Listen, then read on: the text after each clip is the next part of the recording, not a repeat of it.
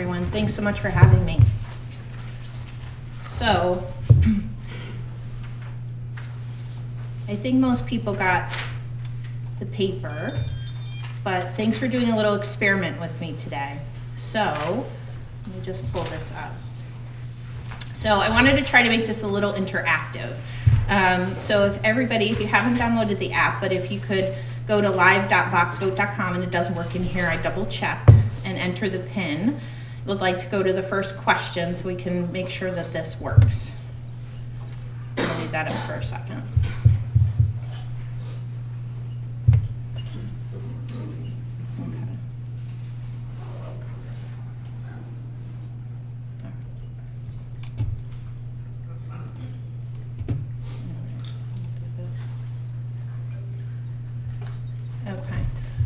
Is it showing up?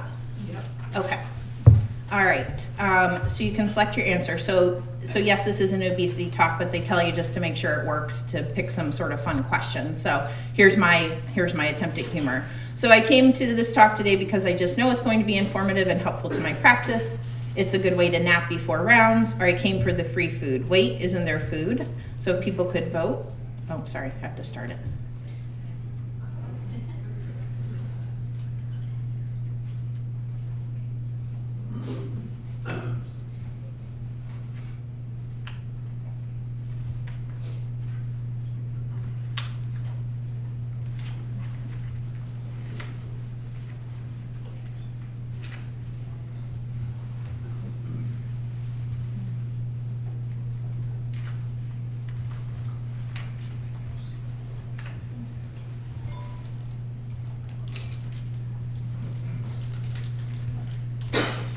And it gives so many seconds, sorry, if that seems long.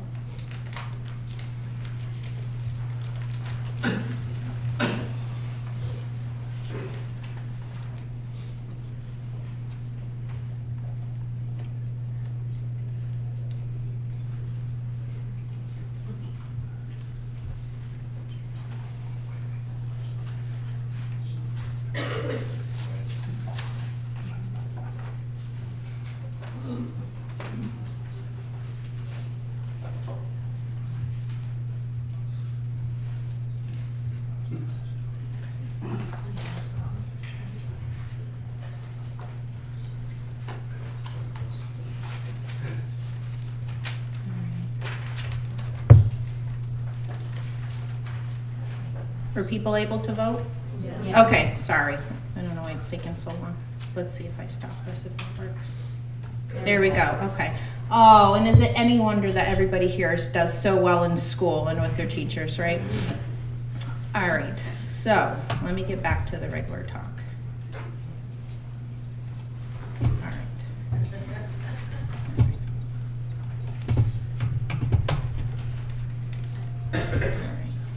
That's something. So I wanted to talk today about the prevalence, prevention, and possibly syndromic, an update on obesity in childhood. So the objectives of this talk are to discuss the recent clinical practice recommendations on screening pediatric patients for obesity comorbidities, to talk a little bit about identifying those patients for whom genetic obesity syndromes or genetic mutations should be considered, and then to examine what preventative strategies have been shown to be effective in combating excessive weight gain in infants and children. So we're actually going to go to the next question. So sorry, let me toggle over here. So which of the following statements about obesity prevalence is true? So obesity rates have declined in kids ages 2 to 9 over the past 5 years. They've declined among 2 to 5-year-olds. There's been a sharp increase seen in class 1 obesity among 2 to 5-year-olds, or the prevalence of obesity has remained stable in kids over the past 5 years. So if people don't mind voting now.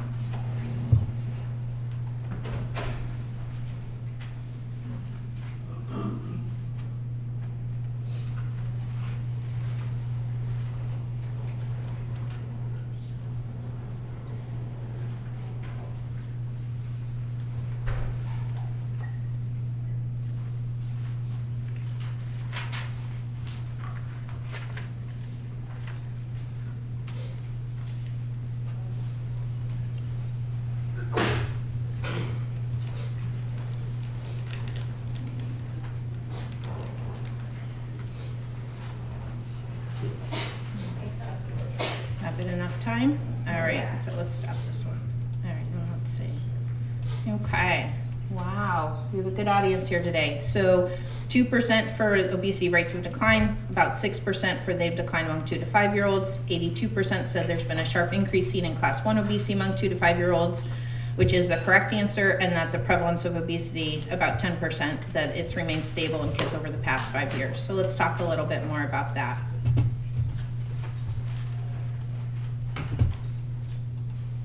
So first of all, let's just make sure that we're all on board with the definition. So I think most people at this point probably feel pretty comfortable with definitions for overweight and obesity in kids, but just to review, these are the ones advocated by the CDC. So that looking at a BMI curve, a BMI of greater than or equal to the 85th percentile identifies children who are overweight, and then greater than or equal to the 95th percentile is the definition of obese. But then what about this area up here with the green star? There's that whole no man's land out there. And so people have proposed really trying to classify that a little bit better and putting obesity into different classes. So class 1, where you have sort of the standard definition of greater than or equal to the 95th percentile. But then class 2 obesity, people have proposed that that's when your BMI is greater than 120% of the 95th percentile for age and sex, or BMI of greater than or equal to 35, whichever is lower. And then class 3 obesity, where your BMI is greater than or equal to 140% of the 95th percentile for age and sex, or BMI of greater than or equal to 40. And does it really matter that we do this? And in fact, we think it does, because when people have looked at this, those patients and individuals who have class 2 or class 3 obesity appear to be at greater cardiovascular and metabolic risk compared to those with kind of less severe degrees of obesity. So getting back to the question in terms of obesity prevalence. So this is a brief that came out last year through the National Center for Health Statistics out of the CDC, looking at trends in obesity prevalence among adults 20 and over, and also youth ages 2 to 19 years in the United States, initially starting with 1999 through 2000 and Haynes data, and then up through 2015 and 2016. And one of the reasons why I put in the first question is that several years ago, given all of the efforts and real push to sort of focus on obesity in childhood, we kind of had a brief celebratory moment where we thought that there were reports out that obesity rates at least had stabilized, and that there was even some suggestion in the literature that obesity rates had declined in the youngest age group, which is usually considered around kids ages 2 to 5. But unfortunately, in light of the newer data that came out last year, we see that both for adults and as well as for youth, that if you look at the initial data from 1999 to 2000, and you look at the most recent data cycle, that unfortunately obesity prevalence has actually continued to increase in kids. And although it's not shown on this side, there's actually been a real sharp increase in class 1 obesity among kids ages 2 to 5. Additionally, also not shown on this slide, is that there's rising prevalence with age, so higher prevalence in older kids and adolescents. And then there's also racial and ethnic differences, so that non-Hispanic Black and Hispanic youth have higher prevalence rates than non-Hispanic White and non-Hispanic Asian.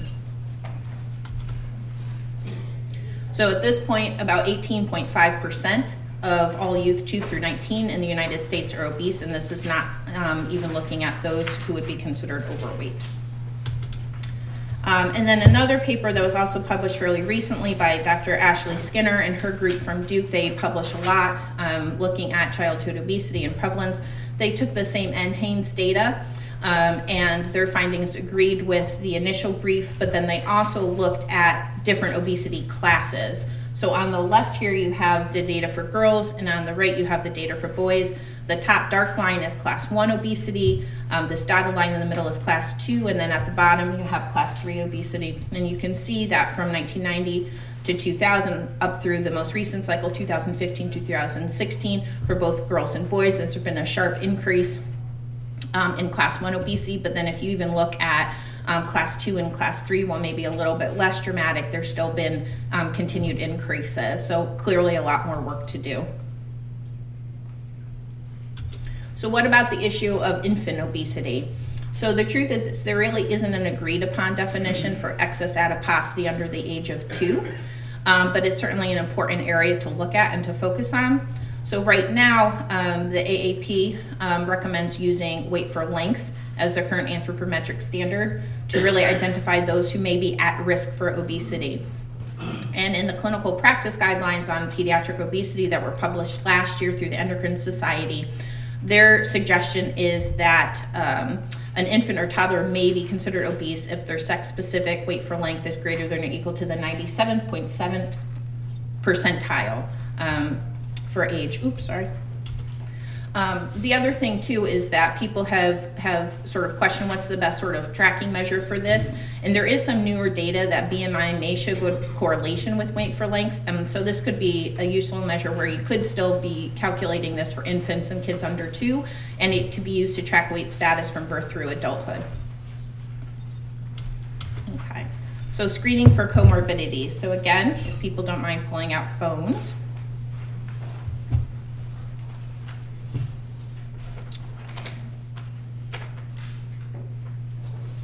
Okay, so the next question, you are seeing a 7-year-old girl whose BMI is greater than the 97th percentile. She's had a significant increase in her BMI over the past several years. There's a strong family history of type 2 diabetes and cardiovascular disease. You suspect she has insulin resistance. The best blood test to measure for this possibility is a random insulin level, fasting insulin level, and hemoglobin A1C, or none. You're basing this on clinical suspicion. So we'll give people a few seconds to vote.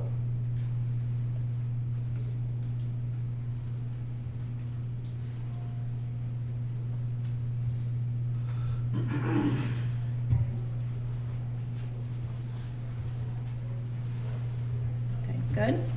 All right, so we'll stop this one. Okay, excellent. I like variability. So for the people not actively in the audience, so random insulin is 0%. Nobody guessed that. Very good. Fasting insulin about 31%. Hemoglobin A1C close to 60, and non-clinical suspicion 9.5%. So congratulations to the 9.5% because that's the correct answer. And let's talk about why. So if there's one thing I really hope to impress to everybody today is that there is really no diagnostic value in obtaining fasting insulin levels. And let's talk about the reasons why, because it sounds really good in theory, right? So the problem is that when people have looked at this, there really is no well-defined cut point between normal and abnormal. There's really considerable overlap between youth who are insulin resistant and youth who are insulin sensitive. And when you add into the mix that there is a normal physiologic insulin resistance at the time of puberty, it just complicates the picture even more. Add to that many of these assays really lack standardization and that there's really poor reproducibility. And when people have looked at this, they've found that fasting insulin levels are very similar in youth who are obese with normal glucose tolerance and those who have impaired glucose tolerance. So really at this point, now it may change, but really at this point, insulin levels should really, for the most part, be done really only in the setting of being used as a research tool. And if that isn't enough to convince you, a lab that we send a lot of orders to, including I think a lot of people in the audience, that's all over the state of Connecticut, I call them to find out, and in an era where we should be responsible about our healthcare dollars, a fasting insulin level is $98.01. So for a test that isn't going to really change anything you do with your management, it's probably not necessary. So, but who should be screened for obesity or potential obesity comorbidities? So really, we're talking about any child or adolescent with a BMI of greater than or equal to the 85th percentile for age and sex. And again, it's more than just about doing labs, right? We're going to talk about the labs, but what kinds of things are important? So obviously getting a good family history, things that people in this audience do every day. So asking about a history of obesity, asking about bariatric surgery. Is there a history of type 2 diabetes in the family, gestational diabetes? Is there a history of dyslipidemia, hypertension, premature cardiovascular disease? Is there a history of PCOS? Asking about the child, their medical history. Is there any concern for polyuria, polydipsia? Is there habitual snoring or excess daytime sleepiness? joint pain or limp, if it's appropriate, asking about menstrual pattern. And then certainly on physical exam, looking at what's their blood pressure. Is it normal for their age and sex? Is there presence or absence of acanthosis? And then again, if appropriate for a female teenager, is there any evidence or concern for hirsutism or acne? So thinking about the screening tests that would be reasonable to do, one would be an A1C, but we're going to talk about it a little bit with some caveats. A fasting plasma glucose, getting fasting lipids, looking at measures of liver function, so ALT and AST, but particularly ALT. And what I put in there in the parentheses is that there's been more of a push, I'm not a GI doctor obviously, but more of a push to make new normative standards. And the clinical practice guidelines suggest, and this may be something that we see change over time, is that really they should be considered abnormal if the ALT is greater than 25 units per liter in boys and greater than 22 units per liter in girls. And the reason for this push really is that when they have looked at pediatric liver biopsy specimens, even in those patients who are overweight or obese, even in those patients who have normal or only very mildly abnormal ALT or AST, they've already found very significant histological changes, including advanced fibrosis. And then obviously other testing based on your clinical concern. So for example, in a teenager who is complaining of hirsutism or acne and menstrual irregularities, getting a testosterone and free testosterone could be appropriate. So a word about A1C. So it's a good test, but it's not a perfect test, particularly in pediatric patients. So just to remind everybody, so we worry about diabetes if the A1C is greater than or equal to 6.5% on two separate occasions, if you have a fasting glucose that's greater than or equal to 126, or if you have a random at any time that's greater than or equal to 200 with symptoms. Pre-diabetes, the A1C range is about 5.7 to less than 6.5% if your fasting is greater than or equal to 100 but less than 126. But really, a lot of this is really just based on adult standards. This really hasn't been validated in pediatrics. And A1C performed pretty poorly in diagnosing prediabetes or diabetes in kids, and it's thought to underestimate the prevalence. So if you have a high-risk youth, high-risk family history, really symptomatic, and you're really concerned, that you really should consider going to something like an oral glucose tolerance test, because it's probably going to provide some really important data. All right, so next question.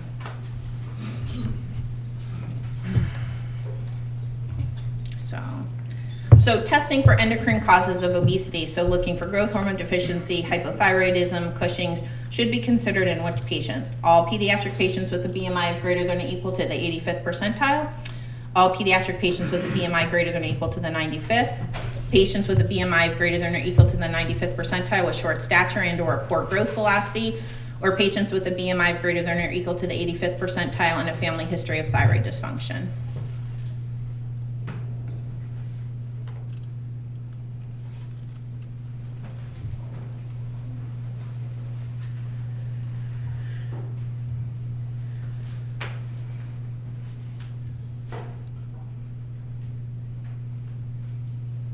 Okay, so we'll stop and see what people thought here. Okay, excellent. So about 4% for the first one, greater than or equal to 85th percentile, 2% for BMI greater than or equal to 95th. Far and away, the winner was 89% for those who have BMI greater than or equal to the 95th percentile with short stature and or poor growth velocity, and only about 4% for the lowest one. And in this case, the majority is correct. And I thought I would illustrate this with a case. So this is a real patient of mine that I met last summer. This is a 10-year-old female whose BMI was greater than the 85th percentile for age. And I apologize for the quality of this, but this is a height curve.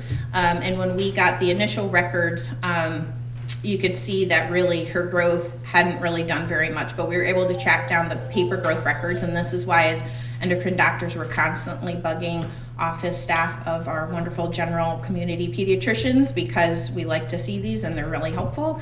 And so just you can see the points I put in red are tracking back and looking at it. So she really had a significant deceleration in growth velocity over time, very different than probably what most people experience in cases of exogenous obesity, where often the growth velocity is very robust.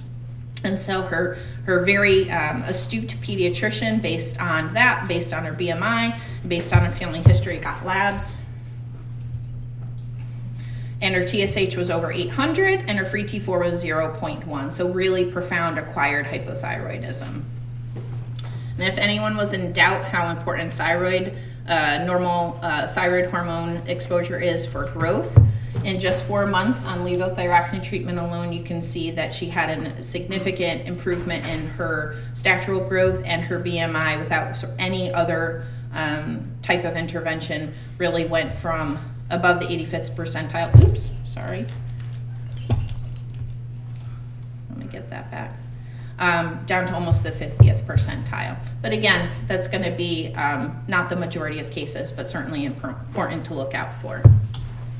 So exogenous or syndromic. So we're going to go to the next question for this.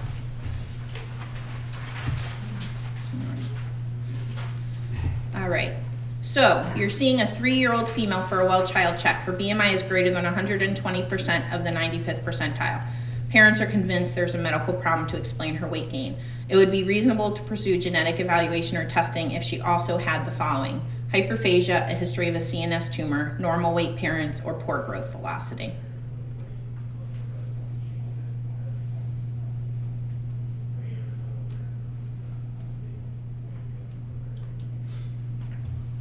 Okay, so let's see what people thought. Okay, good mix. So about 39% voted for hyperphagia, 4% CNS tumor, almost 9% normal weight parents, and 48% poor growth velocity. All right. And the correct answer here really is hyperphagia. Let's talk about why. So I am certainly not a geneticist, nor claiming to be, but I think it's important to think about when might we consider that somebody might have a genetic obesity syndrome or a genetic mutation that could really explain what's going on with their excess adiposity.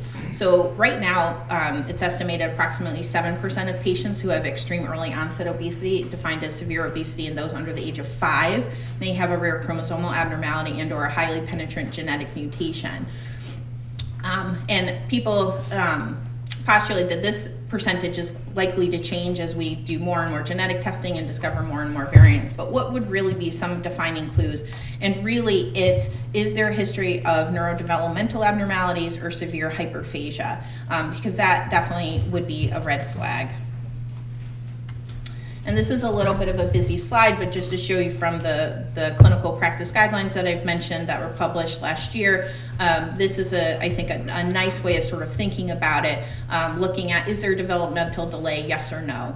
And if somebody does have developmental delay, then you're going down the pathway of thinking about things potentially like Prader-Willi syndrome, and Albright's hereditary osteodystrophy is in here. BDNF, which is brain-derived neurotrophic factor, and its receptor deficiency is in here, often presenting with really severe obesity and developmental delays.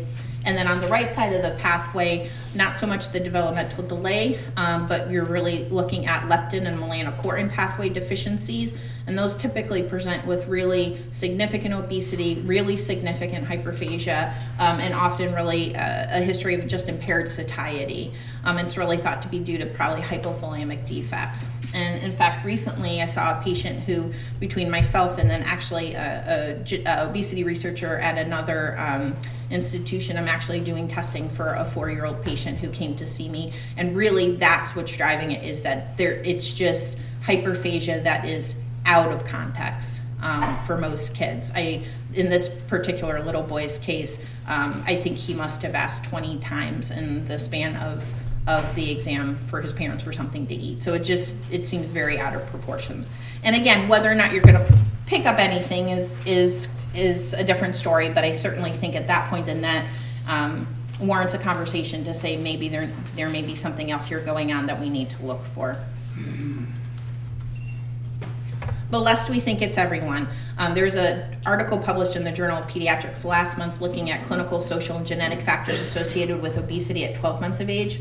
So this was called the First 1,000 Years of Life and Beyond study. It's a longitudinal cohort study of pregnant women and offspring. And in this particular manuscript, they used about 690 of the kids. As part of this study, in addition to getting sociodemographic data and other measures, they also got permission to do a whole exome sequencing of all parents and children. And as part of this, what they were looking at in this particular paper was examining weight for length percentiles at 12 months of age, and they make a comment that almost 40% of the kids in this group had a weight for length greater than or equal to the 85th percentile at that point. And what they really found was that there was when they were doing this whole exome sequencing, what they were looking at is that were there genetic variants within or near genes that had been previously associated with obesity. And what they really found, at least in this paper, was that there was no strong genetic associations with weight for length percentile at 12 months in the overall sample here. Now, they do make the comment that in terms of genomic studies, this is a pretty small sample size. And then they also do comment in the manuscript itself that when they looked at those infants who had the highest weight for length percentile, there was a trend to see some more likelihood of finding some of these genetic variants. So again, I think it's there. I think this is an evolving field, and it's certainly not everyone, but I think we have to have sort of the clinical suspicion and then go from there. Okay, prevention. What works, what we don't know. So let's go to the final question. Okay, so what is the risk of adult obesity at age 35 for the current population of U.S. kids? 35%, 68%, 45%, or 57%?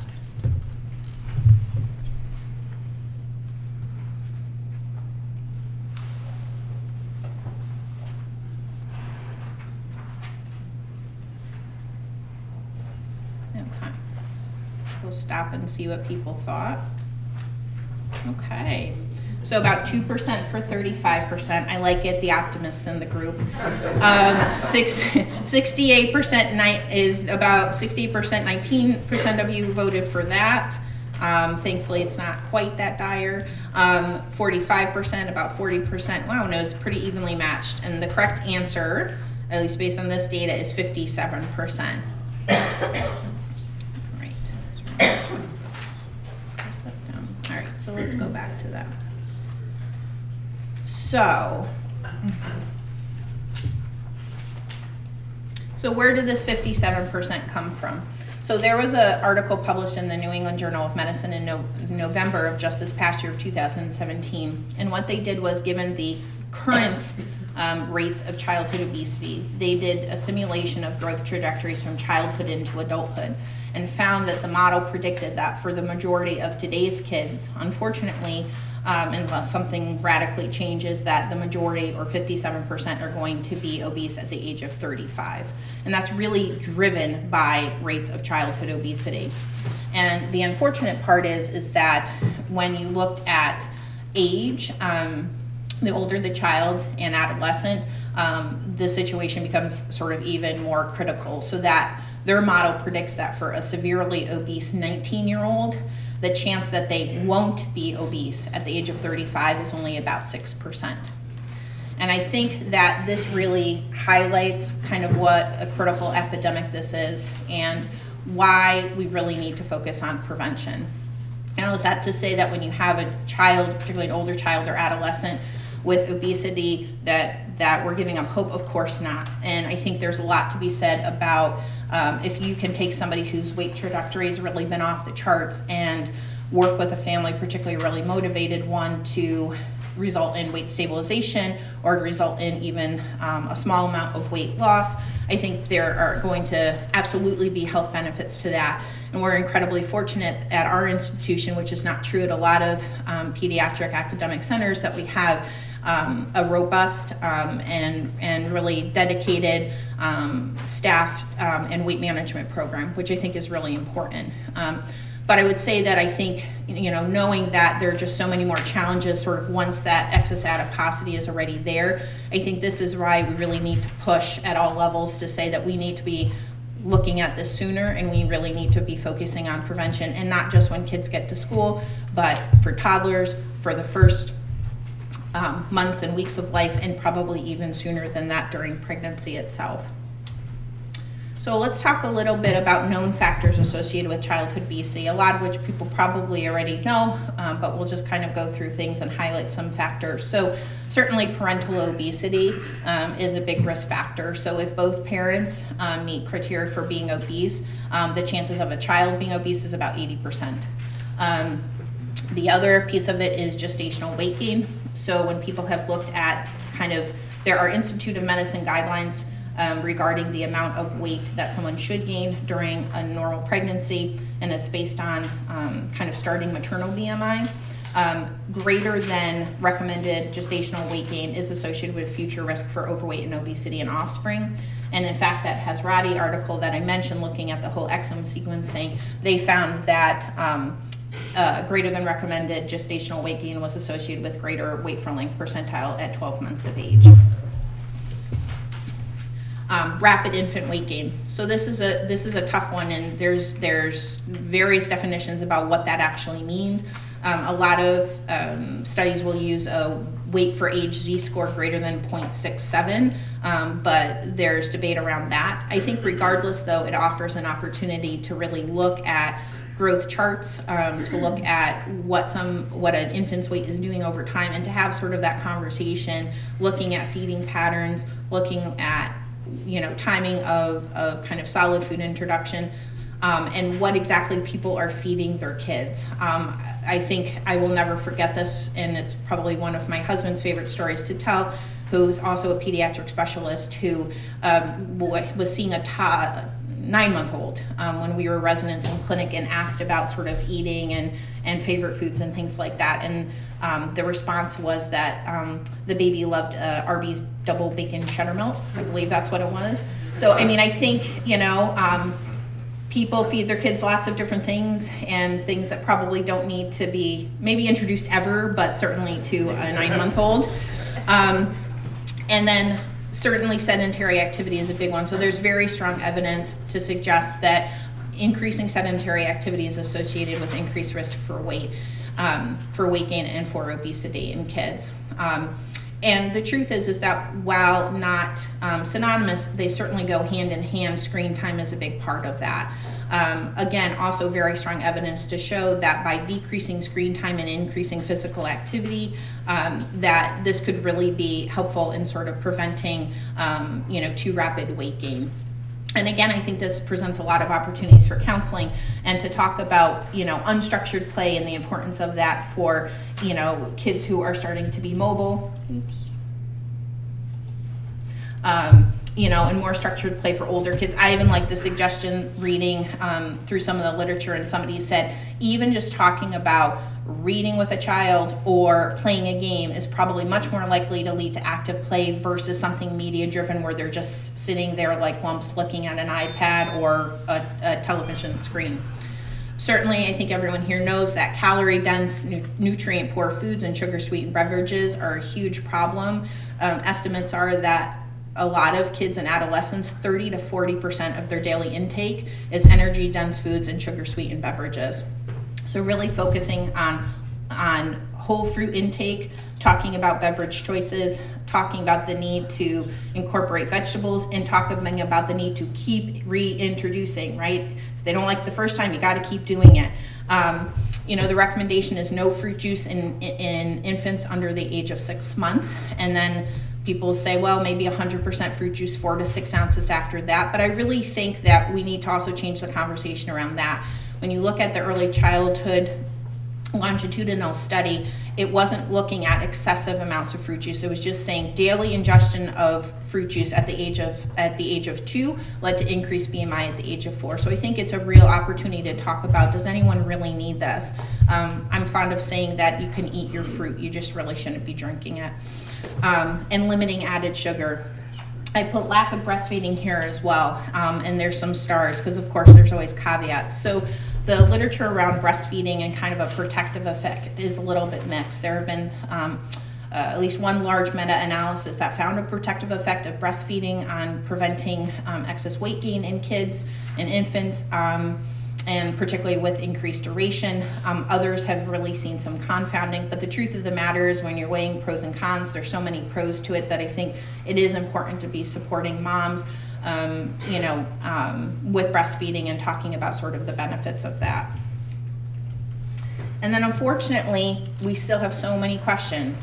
So I think there's a lot about early life programming during pregnancy that we don't know about. So how does stress, how does maternal nutrition, how does the family environment all play a role in kind of setting a child up for what their weight trajectory is going to be? There's a lot, I think, about infant feeding practices that we still could explore. So looking at not only sort of what kinds of foods, how much, and also kind of feeding style. There's a whole literature around that as well. Sleep is also an important area. There is some conflicting data about how sleep actually impacts on BMI, but there's very clear data that disordered sleep patterns can absolutely impact appetite, and they can decrease insulin sensitivity. So I think it's an area that deserves a lot of study. And then gene-environment interactions. So, while we may right now not pick up a lot of sort of genetic variants or genetic syndromes associated with obesity, I absolutely think there are families at much higher risk. And then is there a way we can identify those families, identify those kids, and then look at how sort of their built environment impacts on all of that? And then finally, I think really an optimal public health approach is really lacking, right? A lot of things are done on an individual basis. And I think that that's where we really have to think about this as a multi-pronged approach, right? We need to involve schools. We need to involve community health providers, child care centers, and then even impacting public policy. One study I was reading was saying kids, often consume up to 30 to 40% of calories in school. So I think, a lot of schools have done a good job with trying to work on their nutrition, but I think there's still to go. I live in Cheshire, and at the beginning of the year, my husband said, "Why are you all in a flurry?" And I said, "Because, did you see this came home about this?" And it was pushing, we serve whole grains, we serve whole grains. That's wonderful. But I almost lost my mind when it said whole grain Pop-Tarts. And I just, And I think our town does an okay job. So, I just think there's so many opportunities there. Also with physical activity in schools as well, I think there's so many activities to say that, yes, academics, reading, writing, all of these things are important, but we also need to be looking at the health of the whole child. And I think there's lots of opportunities to get kids active and moving a lot more in schools that we don't take advantage of. And again, I think public policy is really key. So wrapping up. So in summary, obesity prevalence in children, including those with severe obesity, continues to increase.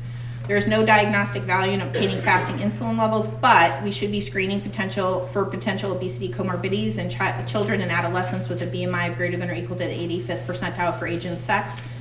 If there's a history of severe early onset obesity, as well as presence of neurodevelopmental abnormalities and or hyperphagia, then we should at least be thinking about that genetics box. And then there's some preventative factors and strategies known, but lots of questions remain and really deserve further research. And I realized that this was printed and handed out, and without the context of what I was trying to go for, it probably looks a little strange. I was thinking in the car, it kind of looks like I could say that this is what happens when your mom is a pediatric endocrinologist and you ask for a piece of candy, and the answer is sure, but you got to go out and do some hard labor first. But really what I was trying to get at was, when I was thinking about this, I think so much of that is done on an individual basis, and I think it can really feel like a Sisyphean task where you never feel like you're making much progress, and it can get really frustrating. I know that I feel that frustration sometimes too. But that's where I really think that we need to focus less on kind of individual efforts and more on collective efforts to partner together, to be inventive about the things we're doing to try to impact on children's health, particularly with this area. And I'm a really strong believer that I think that there's so much passion and dedication and talent, not only in this room, but kind of in the field of childhood obesity, that with those efforts and with that dedication, that this is something that we too can conquer. And And I just want to say thank you so much to Dr. Jermaine Lee and the rest of my wonderful colleagues and staff in the Division of Endocrinology for all of their support, my family, and thanks for participating today.